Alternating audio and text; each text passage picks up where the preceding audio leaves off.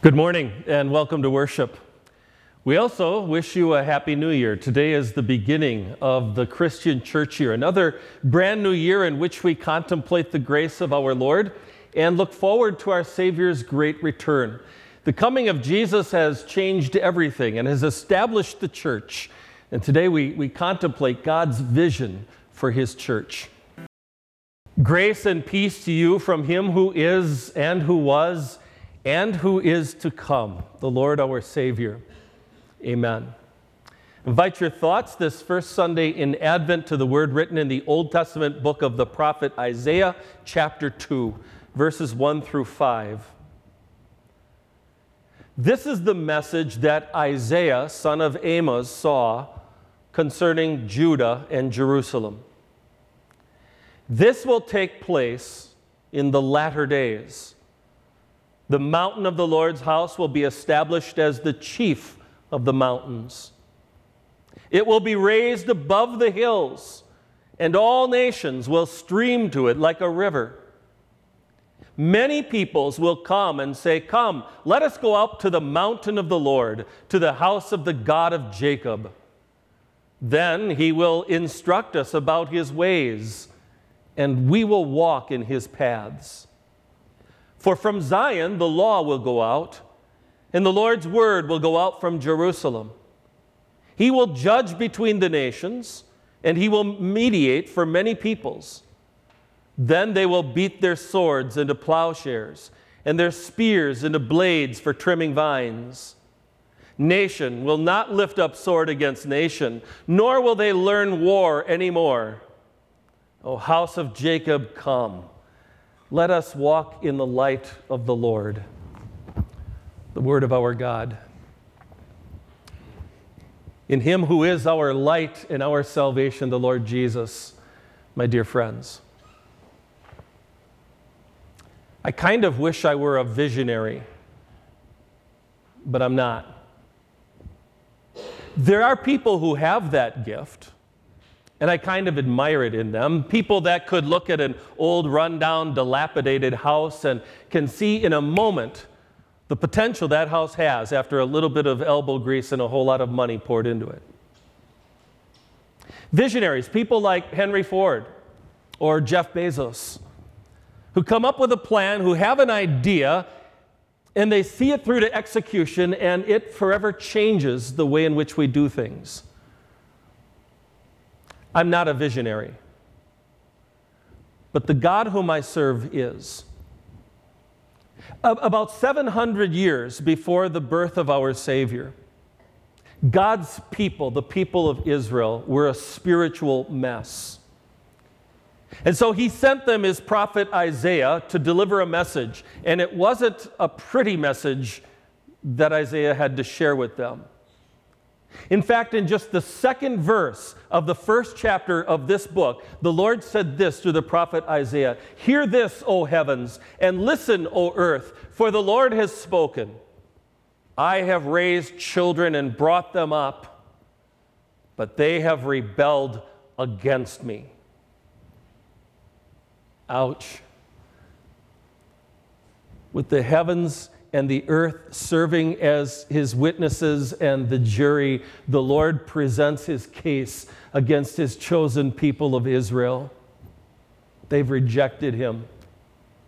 They've abandoned him for the worship of false idols. Their leaders were corrupt. Their worship was insincere. Their idolatry was appalling. They oppressed the weak, refusing to show the same tender mercy that the Lord had shown to them. And as a result, the Lord announced to them a message of coming desolation.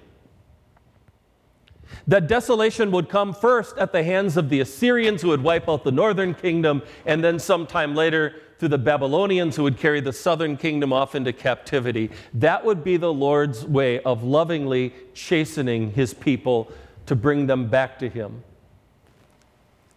So the message of the first chapter of Isaiah was pretty tough and pretty harsh. But then we get to chapter 2, these words of our text. And the Lord here in these words is looking further down the road. While it was true that there was a time of desolation coming, there was also a time of salvation coming. And today the Lord, through the prophet Isaiah, shares with us God's vision for his church. And friends, it is a sight for sore eyes. And it involves us. Let's take a closer look. God's vision, announced through Isaiah, starts like this. This will take place in the latter days. The mountain of the Lord's house will be established as chief of the mountains. It will be raised above the hills, and all nations will stream to it like a river. We don't have many mountains around here. But I suspect that maybe at some point you took a trip to the mountains. Maybe you drove up to the top of a mountain. Maybe you did some hiking in the mountains and took in some really breathtaking sights. Mountains are natural attractions. Isaiah here is talking about a mountain. More specifically, he's talking about the Lord's house on top of a mountain. The Lord's house, well, that's just Bible speak for the temple of the Lord. Isaiah says that there is a mountain that will stand out from all the others, but what does that mean? Remember now, Isaiah is living and prophesying about 700 years before the birth of Christ, and this is key. That in the language of the Old Testament, that phrase, the latter days or the last days, is referring not just to the time right before Judgment Day, but to the entire New Testament age. The latter days include every day since Christ rose from the dead and ascended back into heaven. The latter days are here and now. And notice what he says. He says, the mountain of the Lord's house will be established as the chief of the mountains. So now let's go back and think about Old Testament ways, Old Testament history. There was one temple, and that was the temple at Jerusalem. And God commanded his people, that's where you go to offer up sacrifices. God commanded his people, you make the journey to Jerusalem for these special high festivals, for Passover, for instance. And you worship me there. That Temple Mount in Jerusalem, that's where God called on people to worship him. And so his people would come from Galilee and all over the region and make their journey up to the temple at Jerusalem. And there, the priests would offer up sacrifices day in and day out, every single one of them pointing to the blood of the Lamb Jesus, who would shed his blood to take away the sin of the world. But what does Isaiah see in his vision? He sees the Lord's house, the temple, on a mountain that's higher than any other mountain. Well, it's true that the temple in Jerusalem was situated on top of a hill. It would really be a stretch to call that hill a mountain. The Lord isn't telling us here that Mount Moriah, where the temple was, would rise up to be the highest mountain in the world. That's not what he means. He's speaking in figurative language. Friend, this house of the Lord on this highest mountain is the holy Christian church, the communion of saints. Now, the holy Christian church is not a thing, and it's not a place. The holy Christian church is people. Those the whole world over and those already in heaven who are true and steadfast believers in the Lord Jesus Christ as Savior. So what the Lord is envisioning here through the prophet Isaiah is his New Testament church, the church that we're blessed to be a part of. And Isaiah sees that church as chief among the mountains and raised above the hills. That's not meant so much in a geographical or literal way, but in a figurative way. See, there are lots of spiritual hills and mountains. And people scale them trying to find truth or meaning or life. There are all kinds of different world religions. There are all kinds of different philosophies, spiritual philosophies at work in our world today. There are all kinds of things that people cling to, looking for hope and salvation, but none of those other things can save. They aren't high enough. In the end, they always leave people falling short and leave people looking to themselves for this hope and this deliverance. And that never works. But the church of the living Christ has and proclaims and shares the message, the only message that is able to save a sinful people. And it's the message of Christ, Christ given for us. His life was lived as a perfect substitute for our very imperfect, sinful lives. His blood was shed at the cross to make payment for the sins that we have committed in our lives. His blood washes away the stain of our sin. His message saves. And so, friends, we exist both individually, together as a congregation, and as a holy Christian church. We exist to proclaim the good news of forgiveness and life and salvation in Christ Jesus and in Him alone. So what happens when God's vision is realized? When the church becomes this gathering of people who are constantly pointing others to Christ and the hope and the eternal life that Christ gives. People come streaming the whole world over into that holy Christian church. And we're blessed to see that happening in our world today.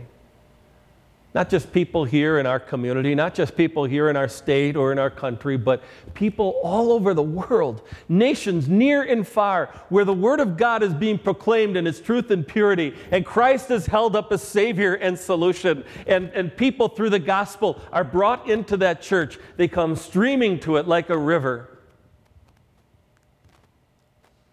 Believers, this is God's vision for this church.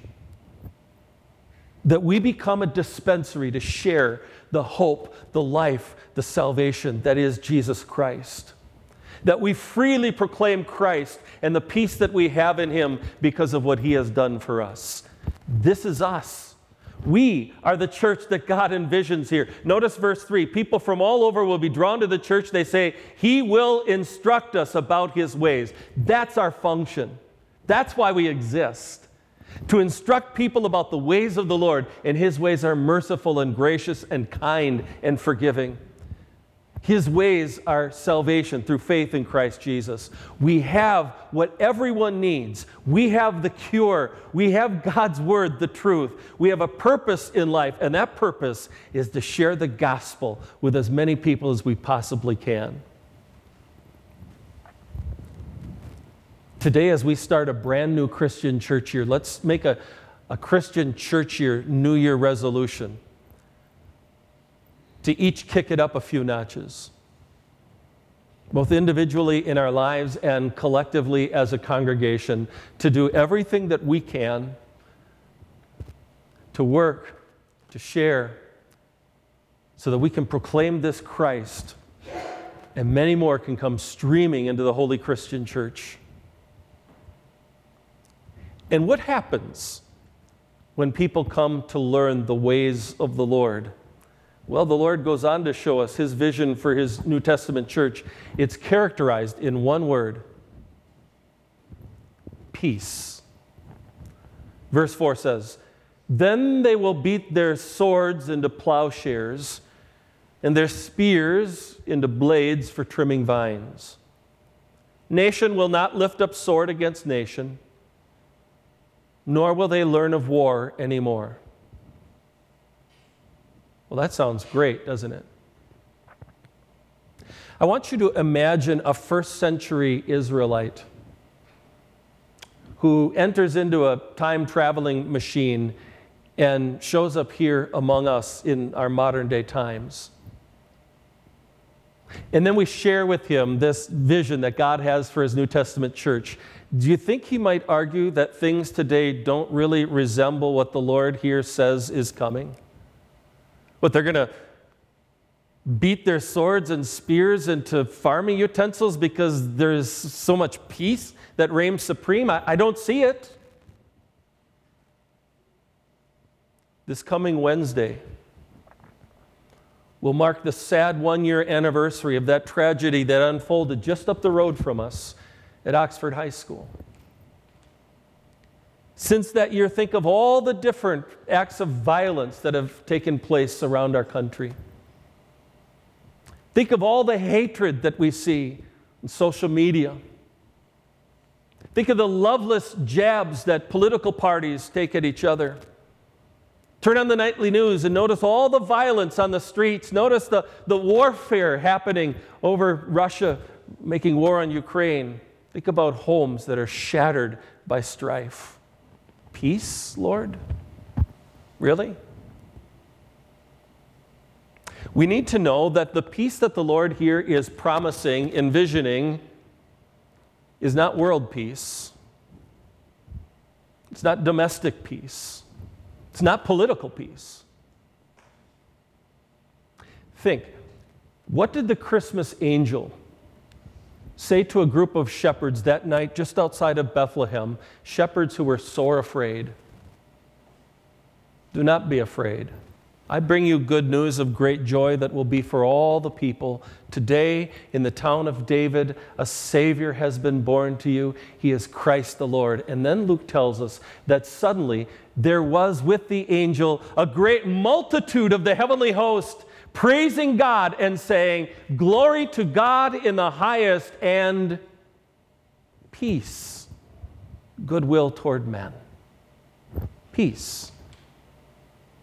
The peace that God is envisioning here is the peace that comes through faith in Jesus Christ. The peace that the gospel proclaims is an end to the hostility between God and sinners. The peace that the Bible proclaims, the peace that the New Testament church proclaims, is the peace that is forgiveness for all of our sins that we find in Jesus Christ our Savior, so that we know that we do not have to live life at odds with God and face an angry judge when this life is over. We are at peace with Him and live at peace with Him.